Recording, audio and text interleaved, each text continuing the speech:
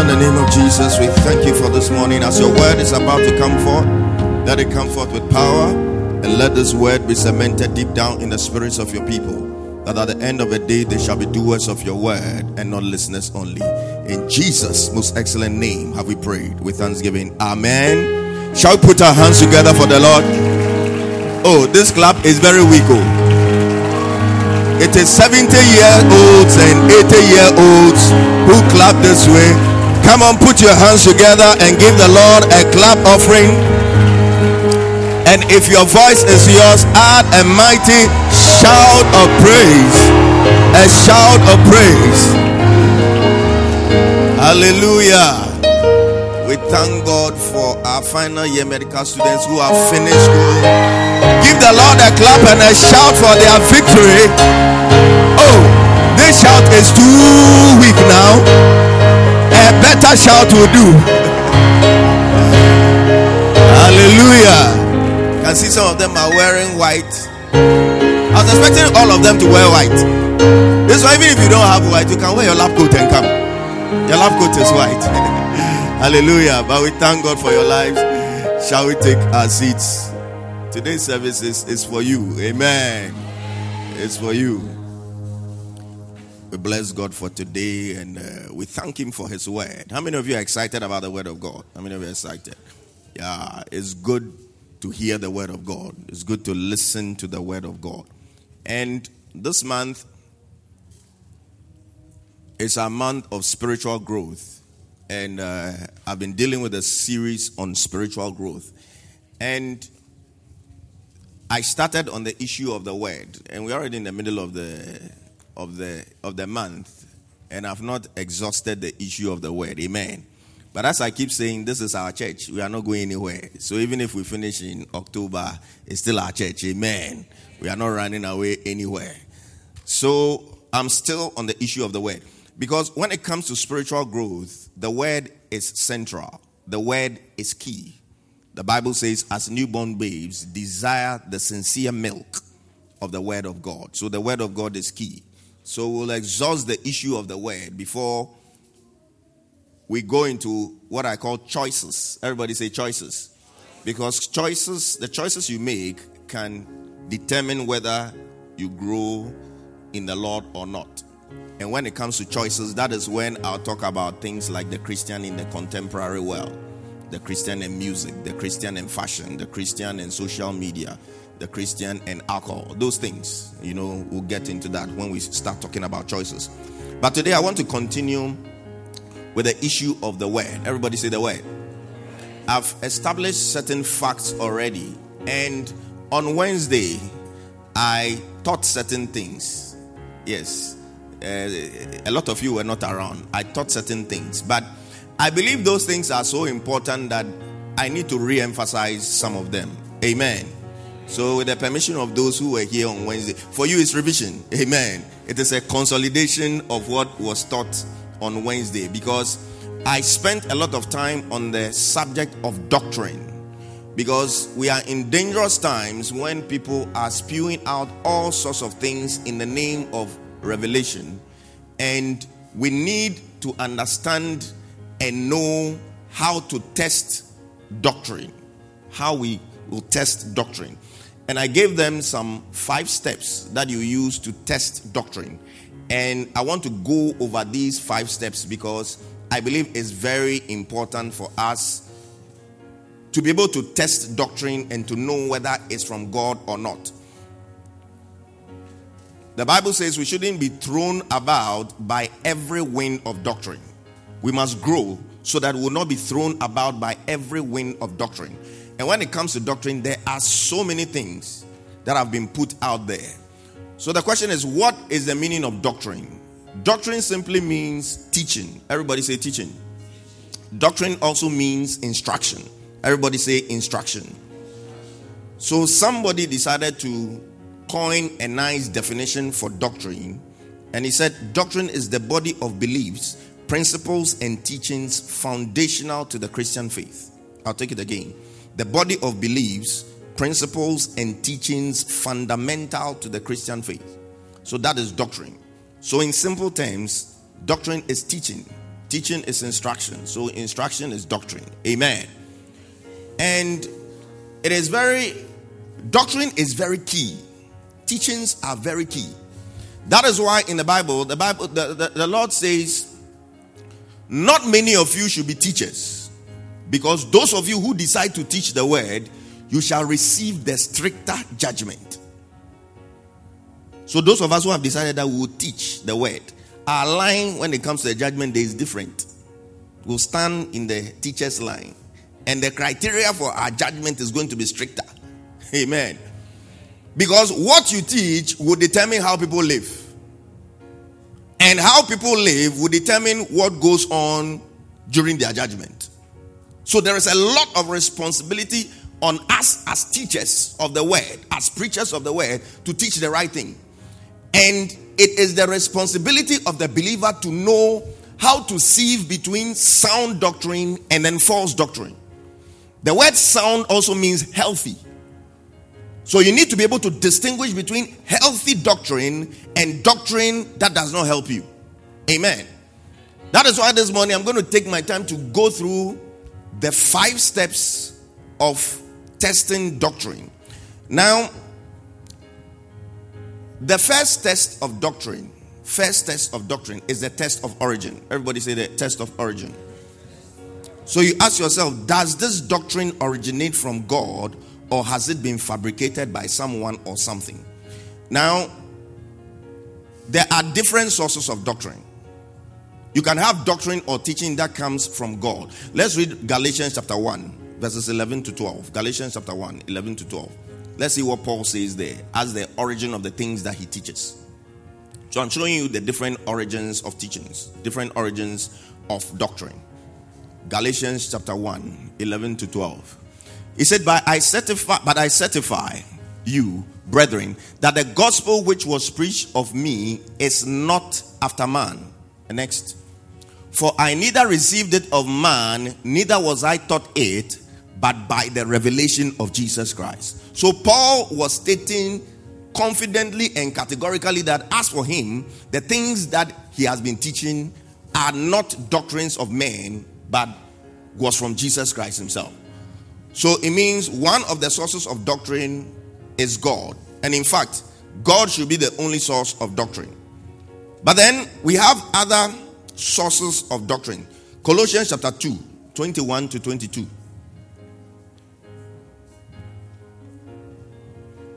Colossians chapter 2, verses 21 to 22. It says, touch not, taste not, handle not. These are like, sometimes there are certain rules. Don't do this, don't do that, don't do this. But the question is, are they founded in scripture? So the next verse says, which all are to perish with the using after the commandments and doctrines of men. You see, that means you can have doctrines that originate from the minds of men, enticing words of man's wisdom, where we like to use logic to determine things. But in Christianity and in the things of the Spirit, it's not all the time that logic works. Amen. And I gave you an interesting example on Wednesday that the female for Daniel is Daniela. The female for Emmanuel is Emmanuela. The female for Manuel is Manuela. So by logic, what should be the female for Ebo? But Ebola is a sickness. And you can't name your daughter Ebola. Hallelujah. So even in the natural, it's not every time that logic works. But sometimes we try to use our human minds to create teachings and to create doctrines. So Paul is talking about doctrines of men. Let's see 1 Timothy chapter 4 verse 1. 1 Timothy chapter 4 verse 1. 1 Timothy chapter 4 verse 1. When I preach, you realize that I use a lot of scriptures because I want you to see the thing for yourself so that you know that I'm not manufacturing the things I'm teaching. Hallelujah. That's why one of my priorities when we were coming to set up this place was that we must put a projector here so that when we are projecting the scriptures, everybody is reading and seeing for themselves. Now the Spirit speaketh expressly that in the latter times, how many of you agree that we are in the latter times? Yeah, we are in the latter times. We are closer to the end than Peter and Paul. But they were talking about the latter times as if it was going to happen tomorrow. But we will behave as if we are going to stay here forever. Now the Spirit speaketh expressly that in the latter times some shall depart from the faith, giving heed to seducing spirits and doctrines of what? Devils. Other translations talk about doctrines of demons. So we've seen three sources of doctrine: God, man, and then devils. But the only doctrine we must accept and live by is doctrine that comes from God. So the first test of origin is for you to ask yourself, does this doctrine originate from God, or has it been fabricated by someone or something else? Sometimes in some churches, certain doctrines are fabricated to solve problems within the church. Maybe they have a particular peculiar problem and certain doctrines are fabricated. I don't want to give specific examples, but it's just meant to solve a certain problem in the church. So we have doctrines that are the creations of man, and then we have doctrines from demons, evil spirits. When I did a series on casting down imaginations, I told you that Satan speaks into our minds through suggestions. So people are there and Satan puts suggestions into their minds. He puts ideas into their minds, and they teach these things as if it is the word of God. I gave them an example of a doctrine, a very interesting doctrine somebody brought up. That is the fact that I saw a book, and the book said, the title of the book was The Revelation of the Century. So I was very interested. I said, hey, Revelation of the Century. Charlie, let me also go and see what Revi is inside this book. I opened the book, I read, and it was from this Korean pastor. Not the one that you know, not Yonggi Cho. Anytime I mention Korean pastor, first person you think is Yong, it's not Yonggi Cho. A Korean pastor who said he had a revelation about the sin that Adam and Eve committed. He said the sin that Adam and Eve committed was actually sexual intercourse. He said when they said they ate of the fruit of the knowledge of good and evil, it was a figurative way of saying that Adam slept with Eve. It was sexual intercourse. And that when the Bible said Satan tempted, or the serpent tempted Eve first, it means Satan slept with Eve first. So Cain was the son of Satan. That was why he was wicked. You see, doctrines, this is a combination of doctrines of men and demons. So that was why Cain was wicked, and he was the first man to shed blood, because he had the nature of Satan in him. So after Satan slept with Eve, then Adam also slept with Eve, and God got angry. But you see, if you know the word and you subject yourself to scrutiny, you won't waste time writing such things, let alone let it go through the press to be printed and multiplied, for it to be distributed around the world for me here in Ghana to see and to get to read. Because these same two people you are accusing that they went and had sexual intercourse and that was the reason God was angry with them. When God created them, he gave them an assignment: increase and multiply. How were they going to increase and multiply? And as I said, binary fission. Adam devised 2 like that. Then they are multiplying, going like that. It's just a matter of scrutinizing the scriptures, and you know that this is not a correct doctrine. Hallelujah. So we have doctrines from God, doctrines from men, and then doctrines from demons. So the first test is this from God? But the question is, how do we know the origin of the doctrine? So that takes us to the second step. That is the step, the test of authority. Somebody say the test of authority. The test of authority. So the question you ask yourself is, does this doctrine appeal to the Bible for its authority, or does it appeal to another scripture or another mind? Can it be found in the scriptures? Is there a scriptural basis for this? And it's a very key question you must ask yourself anytime you receive any teaching. Is there a scriptural basis for this thing that is being taught? Because as for scriptures or holy books, there are many of them. There are many of them. Some people even preach from poetry.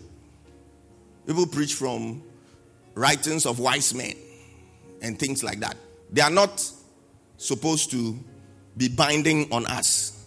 Because for us as believers, our authority comes from the word of God. Hallelujah.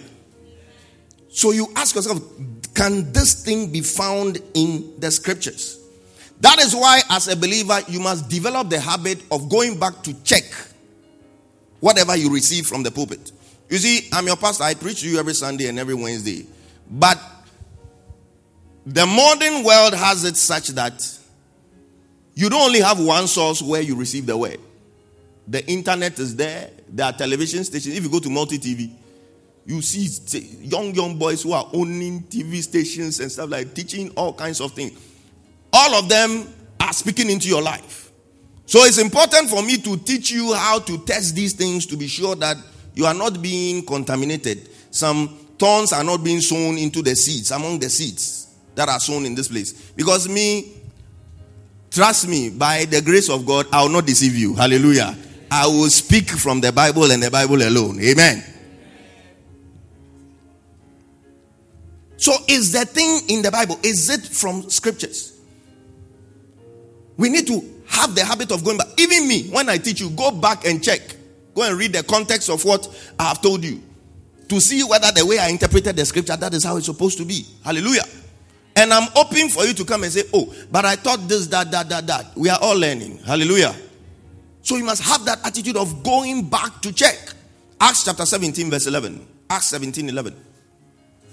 You don't just swallow everything that is said. Especially when the person comes with eloquence. You know, some people, they know how to talk and they know how to move the crowd.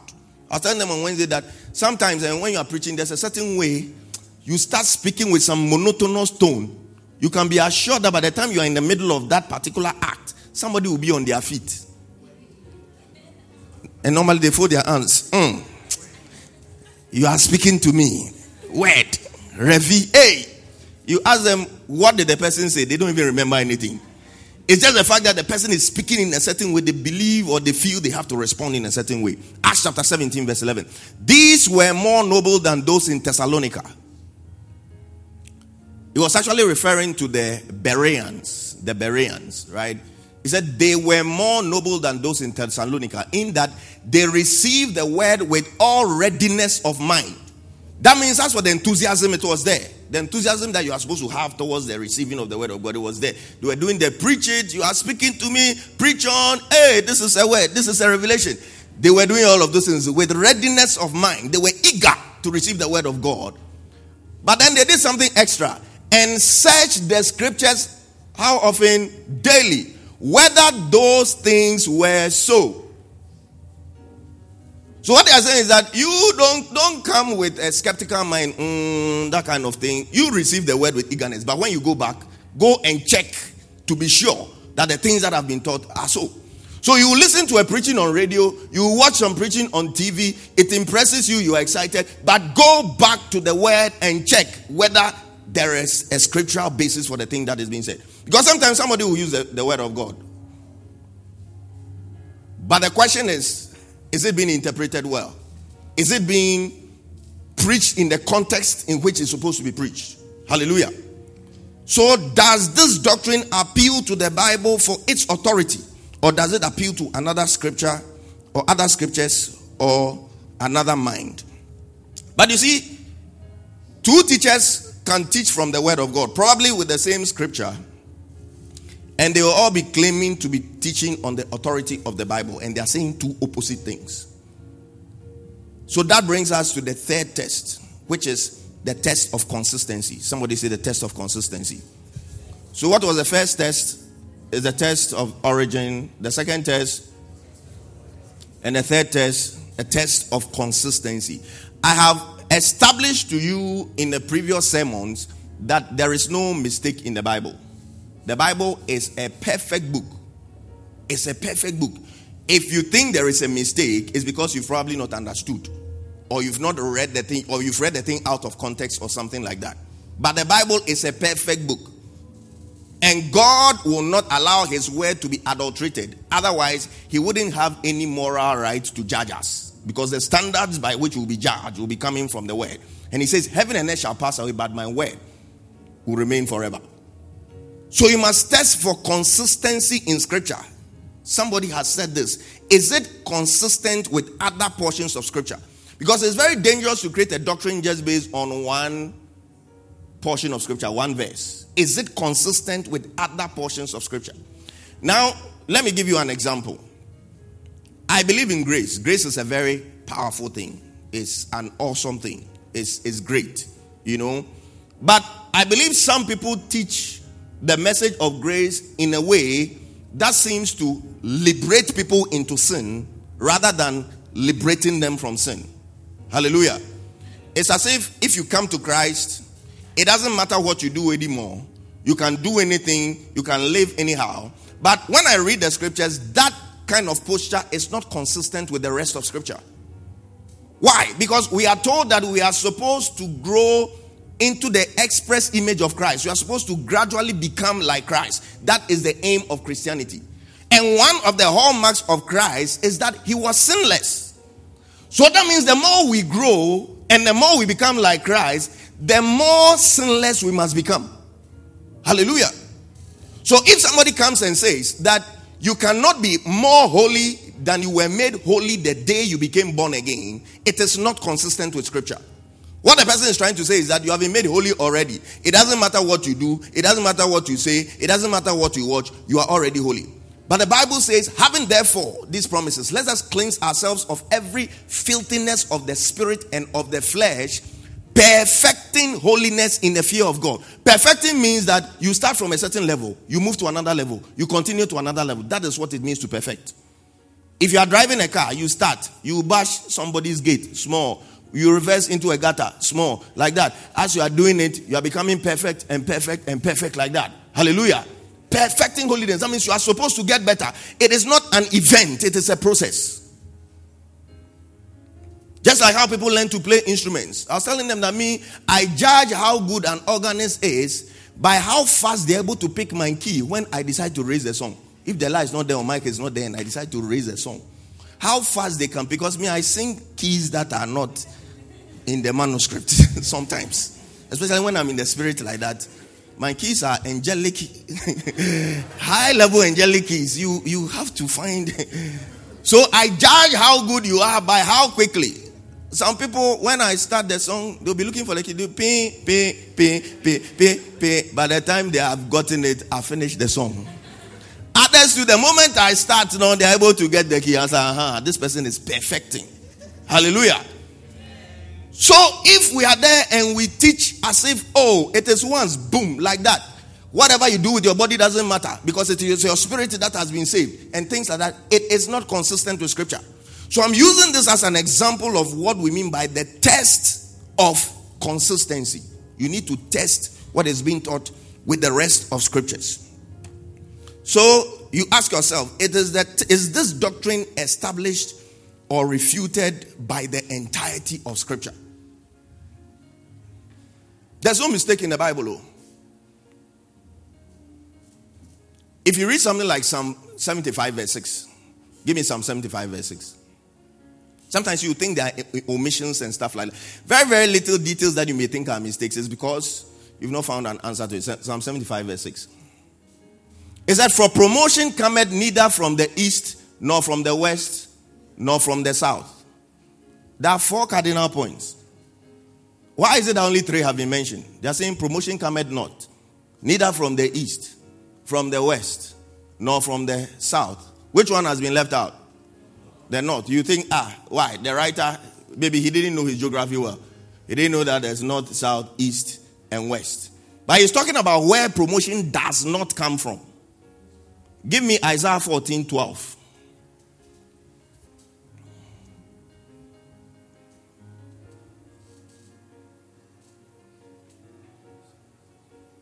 How art thou fallen from heaven, O Lucifer, son of the morning? How art thou cut down to the ground, which didst weaken the nations? Next. It's talking about Satan when he decided to rebel against God. Next. For thou hast said in thy heart, I will ascend into heaven. I will exalt my throne above the stars of God. I will sit also upon the mount of the congregation in the sides of the where? They are describing the position of heaven relative to the earth, the position of heaven. So Psalm 75 verse 6 couldn't have added the north, because they're saying promotion cometh not from the east, the west, the south. If they had added the north, it would have been contravention of scripture, because promotion comes from the throne room of God. Hallelujah. That is why your promotion is coming from the throne room of God. And there are many examples of that. This is just one of them. There are no mistakes in the Bible. So it is important for us to check for consistency. You don't just take one scripture and then isolate it like that. So that is the third test. The fourth test is that, does it promote spiritual growth or maturity? Or it rather promotes retrogression? Does it promote spiritual growth? Sound doctrine or healthy doctrine must help you to become more healthy spiritually. Fifth test. Does it promote godly living? Because when we come into God, or we come into Christ, we are expected to live godly lives. Does it promote godly living? So these are 5 tests, and I'll go over them again. The test of origin, the test of authority, the test of consistency, whether or not it promotes spiritual growth, and whether or not it promotes godly living. And there are people who teach doctrines. So it's also important for us to identify certain dangerous teachers. And when I say dangerous teachers, I'm not coming to mention names that Reverend so and so or whatever is. That one, we leave it for God to judge. Hallelujah. But there are types of certain dangerous teachers in the church. And I'm going to show you those 6 so that when you are listening to something, you know how to guard your heart. The first type of dangerous teacher in the church is the one we call the heretic. Everybody say the heretic. Say it again, the heretic. The heretic is the one who adds to the word and takes from it and establishes doctrine that contravene dogma. You see, we're talking about doctrine, but there's also something we call dogma. When we say something is dogmatic, we are talking about the things that are not in doubt in Christianity, the things that are enshrined truths. They are not subject to debate. So those things are dogma. For example, the fact that God is immortal is dogmatic. It is dogma in Christianity. If somebody comes and tells you that if you have faith, you can kill God, the person is not a Christian. You see, when you move away from the things that are dogma, we can't call you a Christian, because they are central to our faith. Hallelujah. That is why at doctrinal level, we are allowed to sometimes have different opinions. But the things that are dogmatic, the fact that Jesus Christ is God, is dogma in Christianity. The moment you go away from it and you say Jesus is one of the prophets, or Jesus was just a holy man, or Jesus was just something, we can't even call you a Christian. Hallelujah. So the heretics are those who add to the scriptures and they teach doctrines that veer away from the central truths, the central unirrefutable truths about Christianity. So that is the heretic. Then number 2, we have the charlatan. Everybody say the charlatan. Who is the charlatan? The charlatan is the one who uses Christianity as a means of personal enrichment. For the heretic, an example is in 2 Peter chapter 2 verse 1. Let's read it quickly. 2 Peter chapter 2 verse 1. 2 Peter chapter 2 verse 1. But there were false prophets also among those people, even as there shall be false teachers among you, who privily shall bring in damnable heresies, even denying the Lord. Denying the Lord that brought them, and bring upon themselves swift destruction. So that is the lot of heretics. They shall be destroyed with a swift destruction. Hallelujah. And so you don't worry. All those who are misbehaving, God will deal with them one by one. So the charlatan is the one who uses Christianity as a means of personal enrichment. 1 Timothy chapter 6, 3-5. 1 Timothy chapter 6, 3-5. So when you see signs like that in somebody, you must avoid the person's ministry as quickly as possible. 1 Timothy chapter 6, 3-5. It says, if any man teach otherwise and consent not to hold so. When it comes to this one, give me NIV. Paul, his things can be some way. So give me NIV to be easier for us to understand. If anyone teaches false doctrines and does not agree to the sound instruction of our Lord Jesus Christ and to godly teaching, next, he is conceited and understands nothing.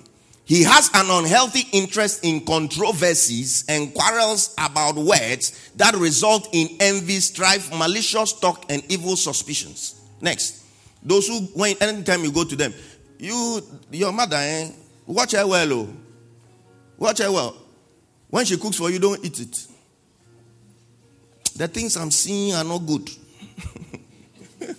Creating suspicions, bringing strife, unnecessary strife. These are the people you must avoid.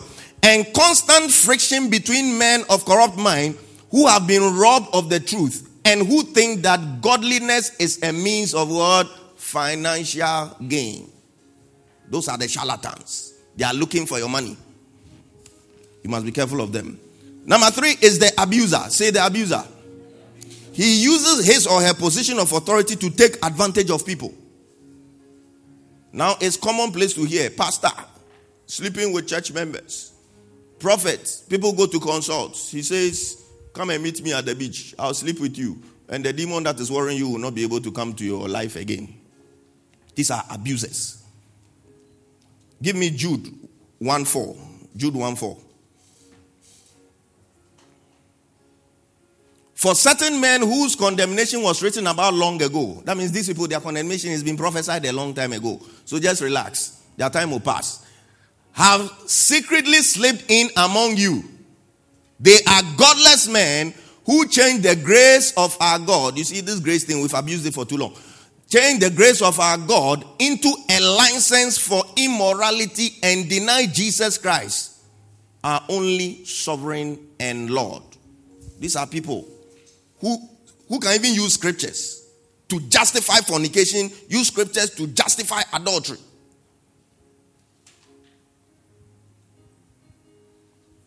The Bible says we should be careful of such people.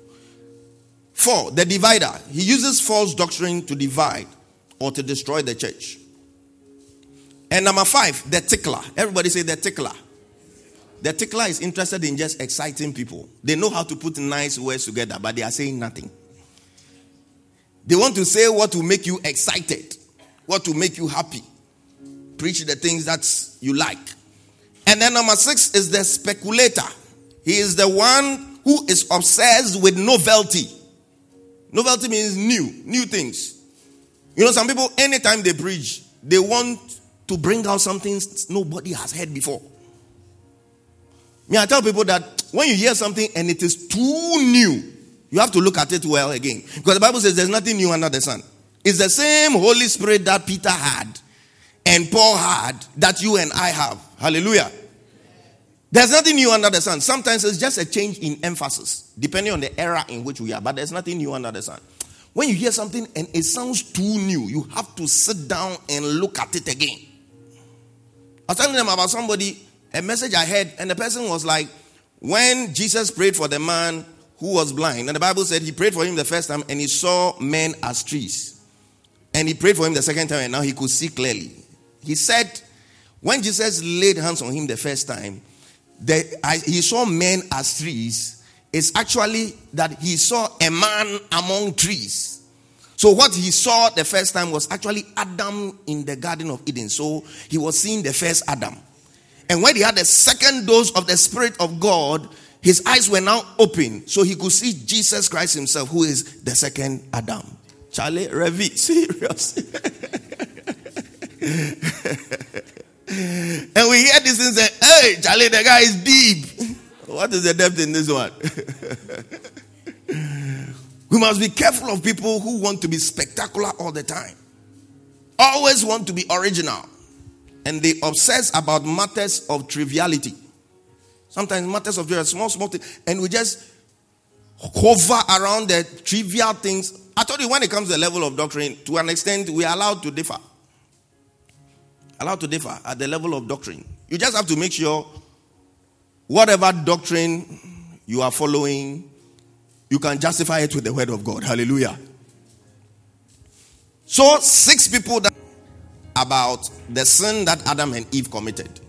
He said the sin that Adam and Eve committed was actually sexual intercourse. He said when they said they ate of the fruit of the knowledge of good and evil, it was a figurative way of saying that Adam slept with Eve. It was sexual intercourse. And that when the Bible said Satan tempted, or the serpent tempted Eve first, it means Satan slept with Eve first. So Cain was the son of Satan. That was why he was wicked. You see, doctrines, this is a combination of doctrines of men and demons. So that was why Cain was wicked, and he was the first man to shed blood, because he had the nature of Satan in him. So after Satan slept with Eve, then Adam also slept with Eve, and God got angry. But you see, if you know the word and you subject yourself to scrutiny, you won't waste time writing such things, let alone let it go through the press to be printed and multiplied, for it to be distributed around the world for me here in Ghana to see and to get to read. Because these same two people you are accusing that they went and had sexual intercourse and that was the reason God was angry with them. When God created them, he gave them an assignment: increase and multiply. How were they going to increase and multiply? And as I said, binary fission. Adam devised 2 like that. Then they are multiplying, going like that. It's just a matter of scrutinizing the scriptures, and you know that this is not a correct doctrine. Hallelujah. So we have doctrines from God, doctrines from men, and then doctrines from demons. So the first test is this from God? But the question is, how do we know the origin of the doctrine? So that takes us to the second step. That is the step, the test of authority. Somebody say the test of authority. The test of authority. So the question you ask yourself is, does this doctrine appeal to the Bible for its authority, or does it appeal to another scripture or another mind? Can it be found in the scriptures? Is there a scriptural basis for this? And it's a very key question you must ask yourself anytime you receive any teaching. Is there a scriptural basis for this thing that is being taught? Because as for scriptures or holy books, there are many of them. There are many of them. Some people even preach from poetry. People preach from writings of wise men and things like that. They are not supposed to be binding on us, because for us as believers, our authority comes from the word of God. Hallelujah. So you ask yourself, can this thing be found in the scriptures? That is why as a believer, you must develop the habit of going back to check whatever you receive from the pulpit. You see, I'm your pastor. I preach to you every Sunday and every Wednesday. But the modern world has it such that you don't only have one source where you receive the word. The internet is there. There are television stations. If you go to multi-TV, you see young boys who are owning TV stations and stuff, like teaching all kinds of things. All of them are speaking into your life. So it's important for me to teach you how to test these things to be sure that you are not being contaminated. Some thorns are not being sown into the seeds, among the seeds that are sown in this place. Because trust me, by the grace of God, I will not deceive you. Hallelujah. I will speak from the Bible and the Bible alone. Amen. So is the thing in the Bible, is it from scriptures? We need to have the habit of going back. Even me, when I teach you, go back and check. Go and read the context of what I have told you, to see whether the way I interpreted the scripture, that is how it's supposed to be. Hallelujah. And I'm open for you to come and say, oh, but I thought this, that. We are all learning. Hallelujah. So you must have that attitude of going back to check. Acts chapter 17 verse 11. Acts 17:11. You don't just swallow everything that is said. Especially when the person comes with eloquence. You know, some people, they know how to talk and they know how to move the crowd. I was telling them on Wednesday that sometimes when you are preaching, there's a certain way you start speaking with some monotonous tone. You can be assured that by the time you are in the middle of that particular act, somebody will be on their feet. And normally they fold their hands. You are speaking to me. Word. Revi. Hey. You ask them, what did the person say? They don't even remember anything. It's just the fact that the person is speaking in a certain way. They believe or they feel they have to respond in a certain way. Acts chapter 17 verse 11. These were more noble than those in Thessalonica. He was actually referring to the Bereans, right? He said they were more noble than those in Thessalonica in that they received the word with all readiness of mind. That means that's what the enthusiasm it was there. The enthusiasm that you are supposed to have towards the receiving of the word of God, it was there. They were doing the preach it, you are speaking to me, preach on, hey, this is a word, this is a revelation. They were doing all of those things with readiness of mind. They were eager to receive the word of God. But then they did something extra and searched the scriptures, how often? Daily. Whether those things were so. So what they are saying is that you don't come with a skeptical mind, that kind of thing. You receive the word with eagerness. But when you go back, go and check to be sure that the things that have been taught are so. So you listen to a preaching on radio, you watch some preaching on TV, it impresses you, you are excited, but go back to the word and check whether there is a scriptural basis for the thing that is being said. Because sometimes somebody will use the word of God. But the question is it being interpreted well? Is it being preached in the context in which it's supposed to be preached? Hallelujah. So does this doctrine appeal to the Bible for its authority? Or does it appeal to another scripture or other scriptures or another mind? But you see, two teachers can teach from the word of God, probably with the same scripture.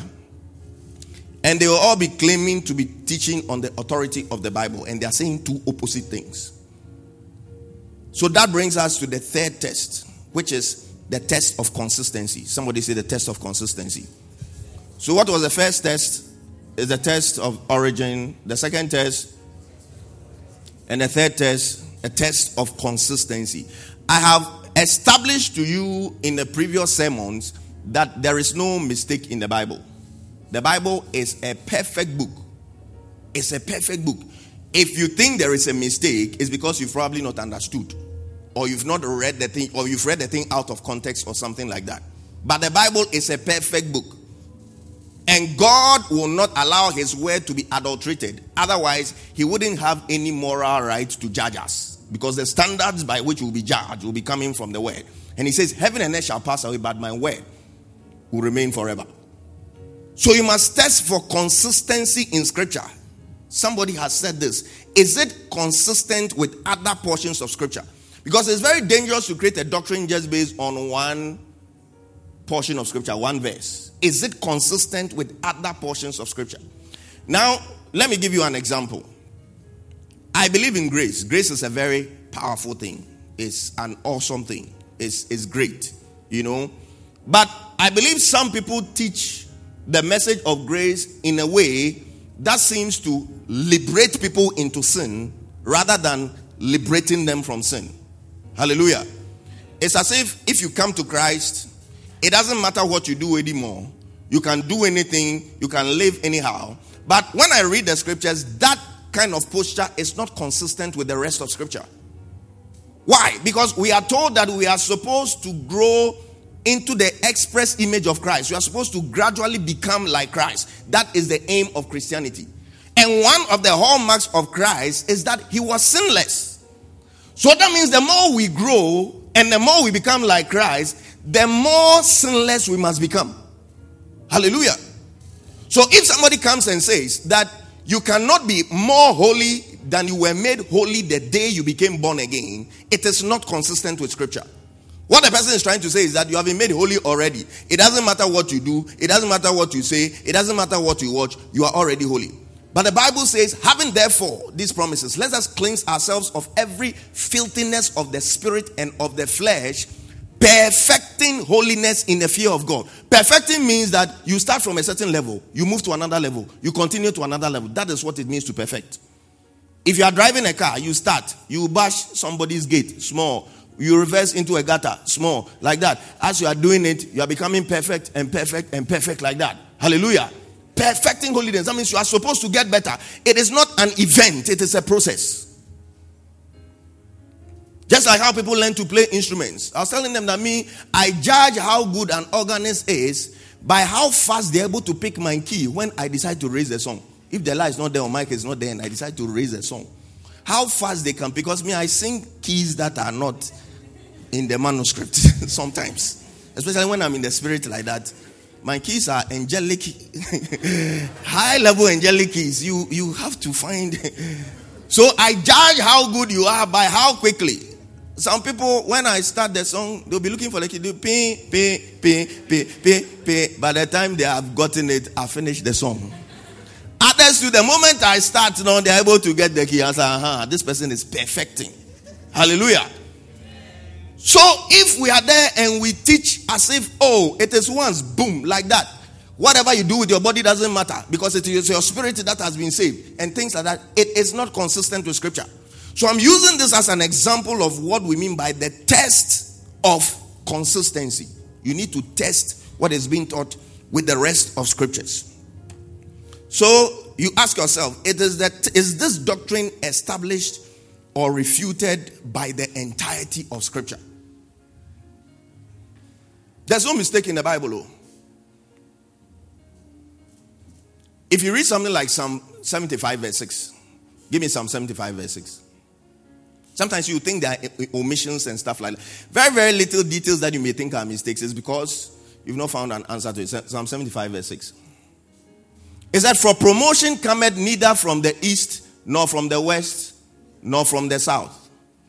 There are 4 cardinal points. Why is it that only 3 have been mentioned? They are saying promotion cometh not, neither from the east, from the west, nor from the south. Which one has been left out? The north. You think, why? The writer, maybe he didn't know his geography well. He didn't know that there's north, south, east, and west. But he's talking about where promotion does not come from. Give me Isaiah 14:12.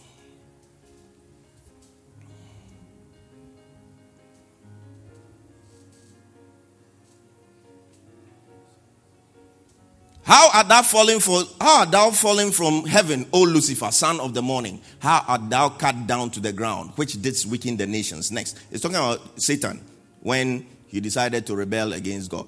Next. For thou hast said in thy heart, I will ascend into heaven. I will exalt my throne above the stars of God. I will sit also upon the mount of the congregation in the sides of the where? They are describing the position of heaven relative to the earth, the position of heaven. So Psalm 75 verse 6 couldn't have added the north, because they're saying promotion cometh not from the east, the west, the south. If they had added the north, it would have been contravention of scripture, because promotion comes from the throne room of God. Hallelujah. That is why your promotion is coming from the throne room of God. And there are many examples of that. This is just one of them. There are no mistakes in the Bible. So it is important for us to check for consistency.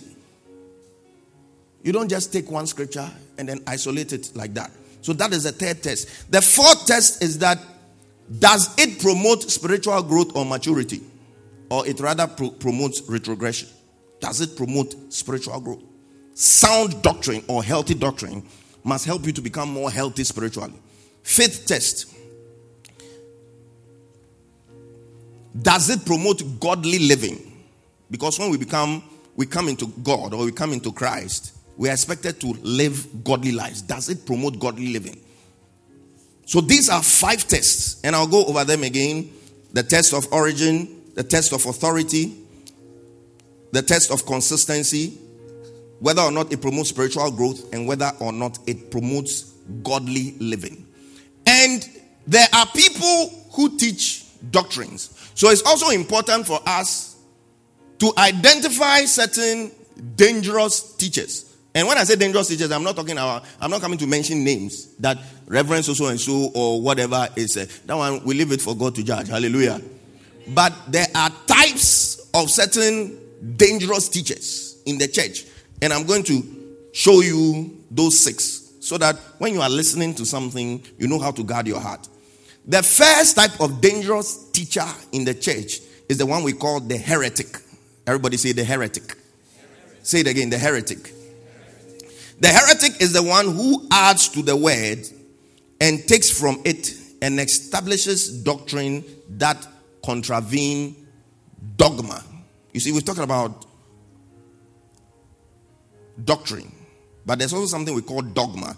When we say something is dogmatic, we are talking about the things that are not in doubt in Christianity, the things that are enshrined truths.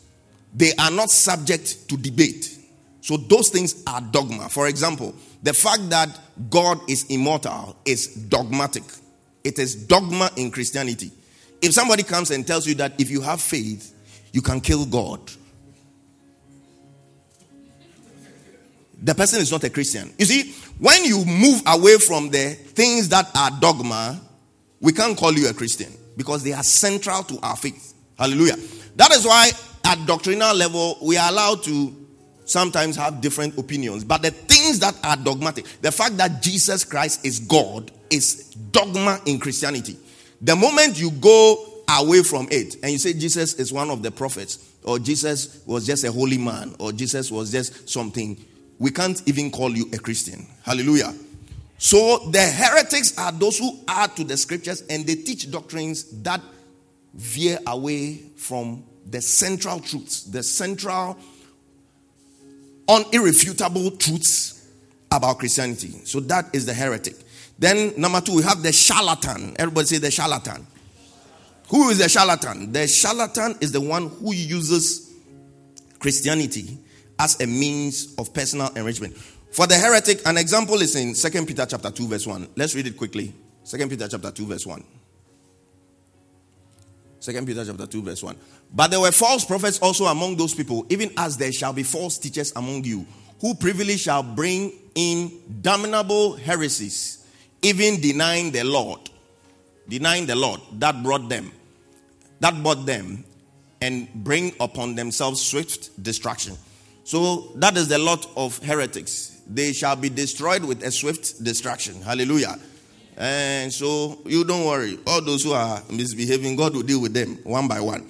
So the charlatan is the one who uses Christianity as a means of personal enrichment. 1 Timothy chapter 6, 3-5. 1 Timothy chapter 6, 3-5. So when you see signs like that in somebody, you must avoid the person's ministry as quickly as possible. 1 Timothy chapter 6, 3-5. It says, if any man teach otherwise and consent not to hold so. When it comes to this one, give me NIV. Paul, his things can be some way. So give me NIV to be easier for us to understand. If anyone teaches false doctrines and does not agree to the sound instruction of our Lord Jesus Christ and to godly teaching, next, he is conceited and understands nothing. He has an unhealthy interest in controversies and quarrels about words that result in envy, strife, malicious talk, and evil suspicions. Next, those who, when anytime you go to them, your mother, watch her well, oh. Watch her well. When she cooks for you, don't eat it. The things I'm seeing are not good. Creating suspicions, bringing strife, unnecessary strife. These are the people you must avoid. And constant friction between men of corrupt mind who have been robbed of the truth and who think that godliness is a means of what? Financial gain. Those are the charlatans. They are looking for your money.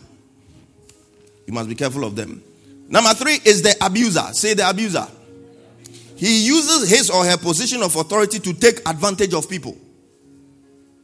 Now it's commonplace to hear pastor sleeping with church members.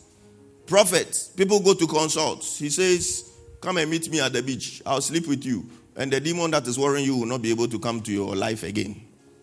These are abusers. Give me Jude 1:4. Jude 1:4.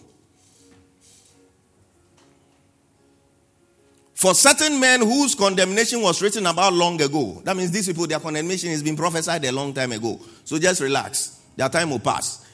Have secretly slipped in among you. They are godless men who change the grace of our God. You see, this grace thing, we've abused it for too long. Change the grace of our God into a license for immorality and deny Jesus Christ, our only sovereign and Lord. These are people who can even use scriptures to justify fornication, use scriptures to justify adultery.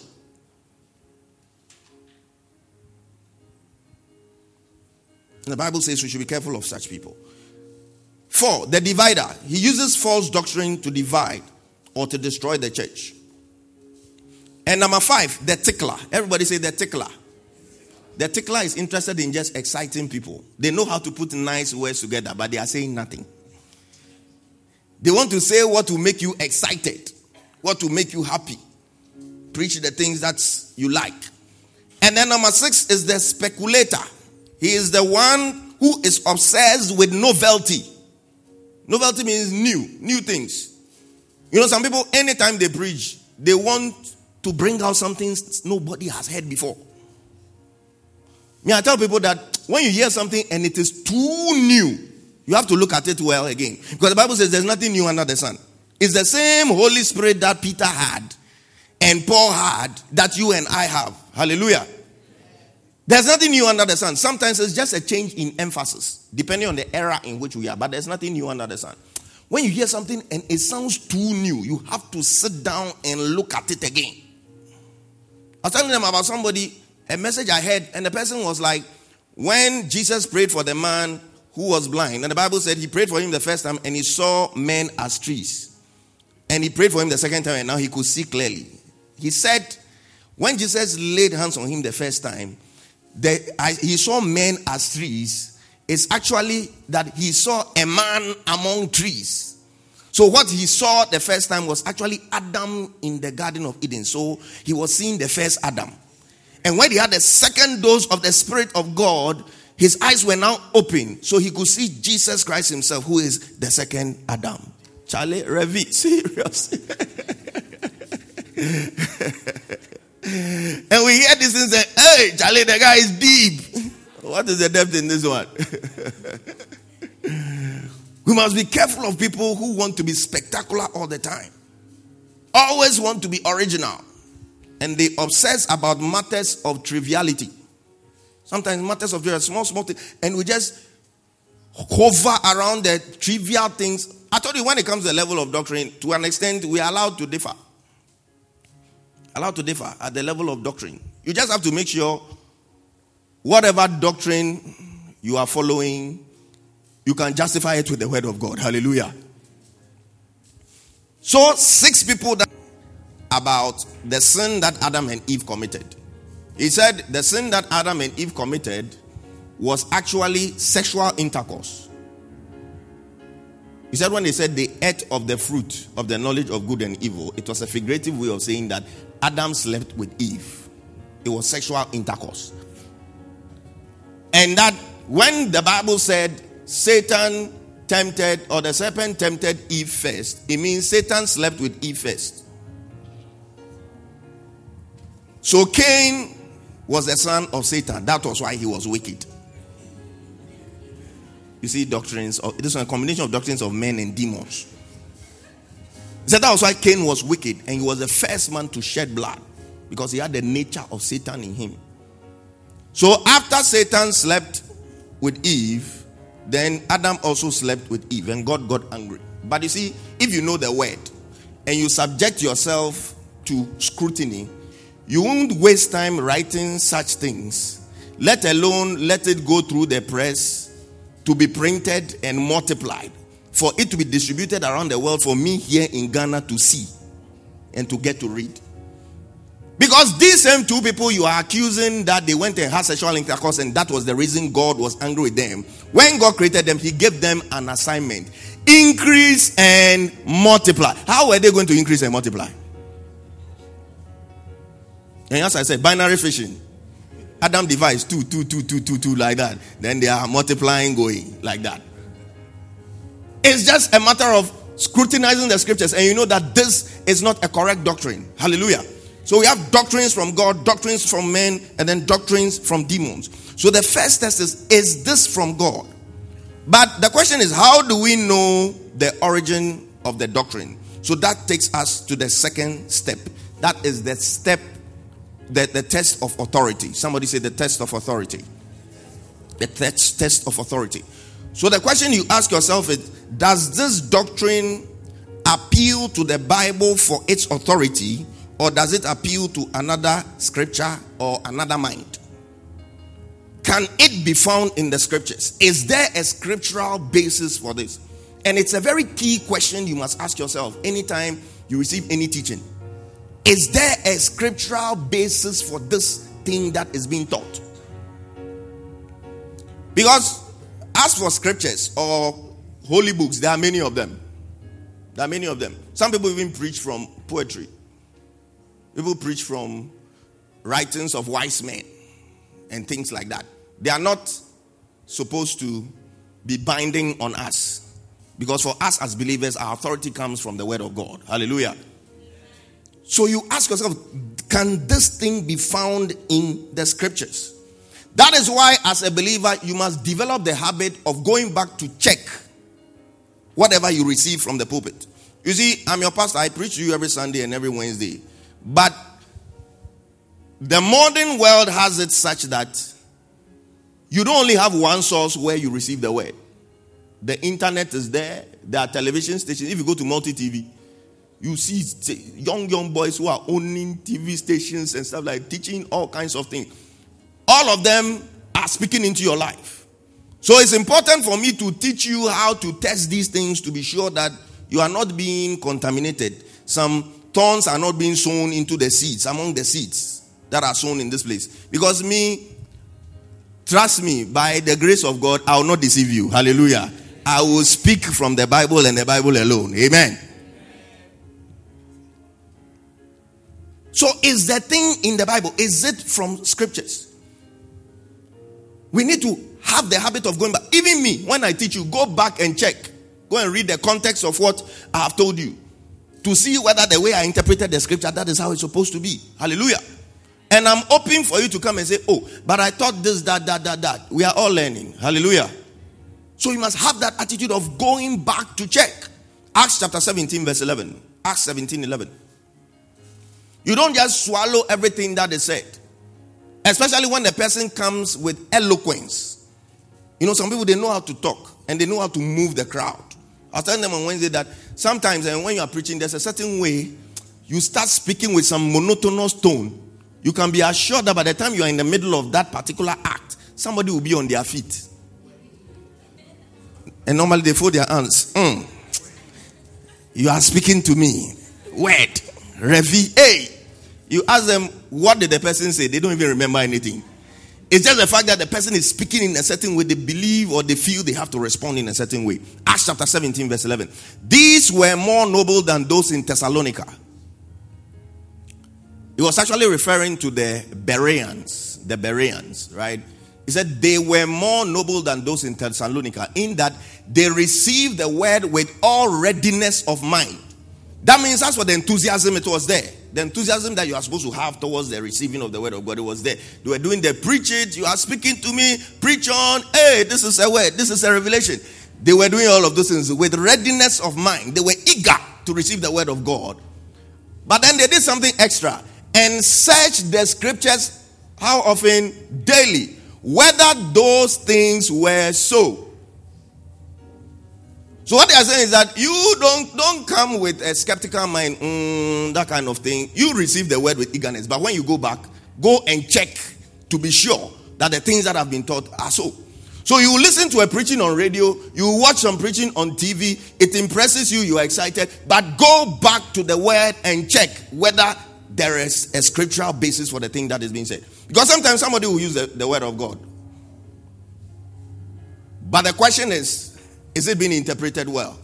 Is it being preached in the context in which it's supposed to be preached? Hallelujah. So does this doctrine appeal to the Bible for its authority?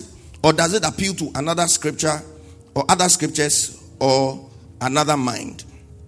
But you see, two teachers can teach from the word of God, probably with the same scripture.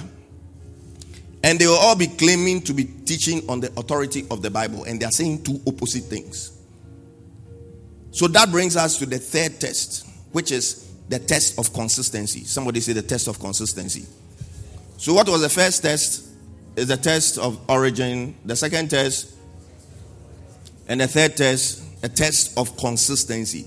I have established to you in the previous sermons that there is no mistake in the Bible. The Bible is a perfect book. It's a perfect book. If you think there is a mistake, it's because you've probably not understood, or you've not read the thing, or you've read the thing out of context or something like that. But the Bible is a perfect book. And God will not allow his word to be adulterated. Otherwise, he wouldn't have any moral right to judge us. Because the standards by which we'll be judged will be coming from the word. And he says, heaven and earth shall pass away, but my word will remain forever. So you must test for consistency in scripture. Somebody has said this. Is it consistent with other portions of scripture? Because it's very dangerous to create a doctrine just based on one portion of scripture, one verse. Is it consistent with other portions of scripture? Now, let me give you an example. I believe in grace. Grace is a very powerful thing. It's an awesome thing. It's great, you know. But I believe some people teach the message of grace in a way that seems to liberate people into sin rather than liberating them from sin. Hallelujah. It's as if you come to Christ, it doesn't matter what you do anymore. You can do anything. You can live anyhow. But when I read the scriptures, that kind of posture is not consistent with the rest of scripture. Why? Because we are told that we are supposed to grow into the express image of Christ. We are supposed to gradually become like Christ. That is the aim of Christianity. And one of the hallmarks of Christ is that he was sinless. So that means the more we grow and the more we become like Christ, the more sinless we must become. Hallelujah. So if somebody comes and says that you cannot be more holy than you were made holy the day you became born again, it is not consistent with scripture. What the person is trying to say is that you have been made holy already. It doesn't matter what you do. It doesn't matter what you say. It doesn't matter what you watch. You are already holy. But the Bible says, having therefore these promises, let us cleanse ourselves of every filthiness of the spirit and of the flesh, perfecting holiness in the fear of God. Perfecting means that you start from a certain level, you move to another level, you continue to another level. That is what it means to perfect. If you are driving a car, you start, you bash somebody's gate, small. You reverse into a gutter, small, like that. As you are doing it, you are becoming perfect and perfect and perfect like that. Hallelujah. Perfecting holiness. That means you are supposed to get better. It is not an event, it is a process. Just like how people learn to play instruments. I was telling them that I judge how good an organist is by how fast they're able to pick my key when I decide to raise the song. If the light is not there or mic is not there and I decide to raise the song. How fast they can, because I sing keys that are not in the manuscript sometimes. Especially when I'm in the spirit like that. My keys are angelic, high level angelic keys. You have to find. So I judge how good you are by how quickly. Some people, when I start the song, they'll be looking for the key. They'll pay. By the time they have gotten it, I finish the song.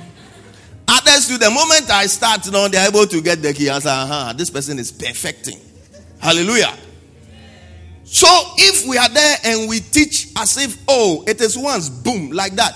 Whatever you do with your body doesn't matter because it is your spirit that has been saved and things like that. It is not consistent with scripture. So I'm using this as an example of what we mean by the test of consistency. You need to test what is being taught with the rest of scriptures. So you ask yourself, is this doctrine established or refuted by the entirety of scripture? There's no mistake in the Bible. If you read something like Psalm 75 verse 6, give me Psalm 75 verse 6. Sometimes you think there are omissions and stuff like that. Very, very little details that you may think are mistakes is because you've not found an answer to it. Psalm 75 verse 6. It said, for promotion cometh neither from the east, nor from the west, nor from the south. There are 4 cardinal points. Why is it that only 3 have been mentioned? They are saying promotion cometh not, neither from the east, from the west, nor from the south. Which one has been left out?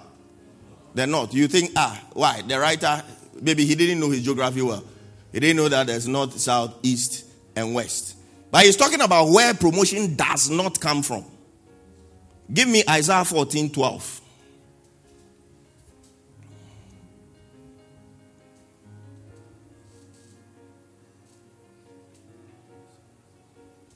How art thou fallen from heaven, O Lucifer, son of the morning? How art thou cut down to the ground, which didst weaken the nations? Next. It's talking about Satan when he decided to rebel against God. Next. For thou hast said in thy heart, I will ascend into heaven. I will exalt my throne above the stars of God. I will sit also upon the mount of the congregation in the sides of the where? They are describing the position of heaven relative to the earth, the position of heaven. So Psalm 75 verse 6 couldn't have added the north, because they're saying promotion cometh not from the east, the west, the south. If they had added the north, it would have been contravention of scripture, because promotion comes from the throne room of God. Hallelujah. That is why your promotion is coming from the throne room of God. And there are many examples of that. This is just one of them.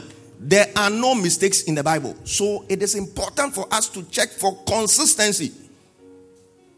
You don't just take one scripture and then isolate it like that. So that is the third test. The fourth test is that, does it promote spiritual growth or maturity? Or it rather promotes retrogression? Does it promote spiritual growth? Sound doctrine or healthy doctrine must help you to become more healthy spiritually. Fifth test. Does it promote godly living? Because when we come into God, or we come into Christ, we are expected to live godly lives. Does it promote godly living? So these are 5 tests, and I'll go over them again.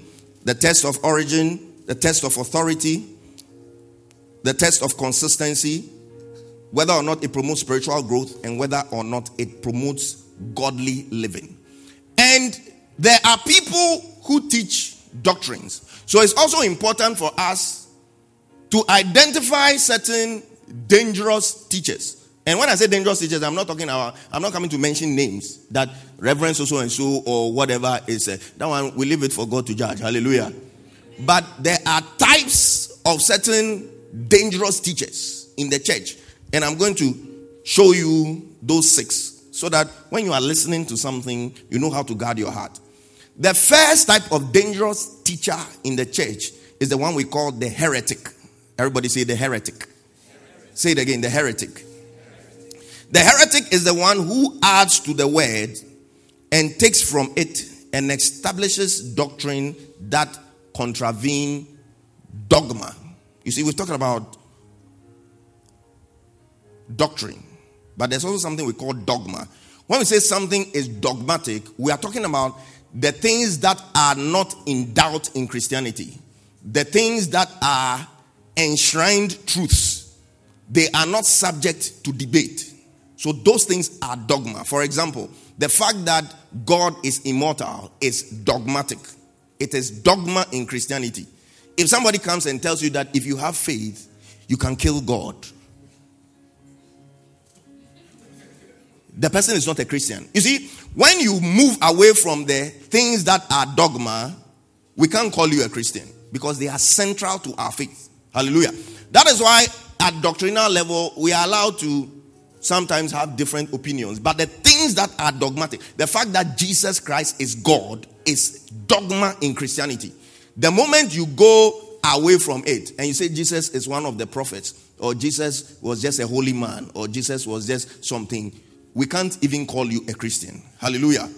So the heretics are those who add to the scriptures and they teach doctrines that veer away from the central truths, the central unirrefutable truths about Christianity. So that is the heretic. Then number 2, we have the charlatan. Everybody say the charlatan. Who is the charlatan? The charlatan is the one who uses Christianity as a means of personal enrichment. For the heretic, an example is in 2 Peter chapter 2 verse 1. Let's read it quickly. 2 Peter chapter 2 verse 1. 2 Peter chapter 2 verse 1. But there were false prophets also among those people, even as there shall be false teachers among you, who privily shall bring in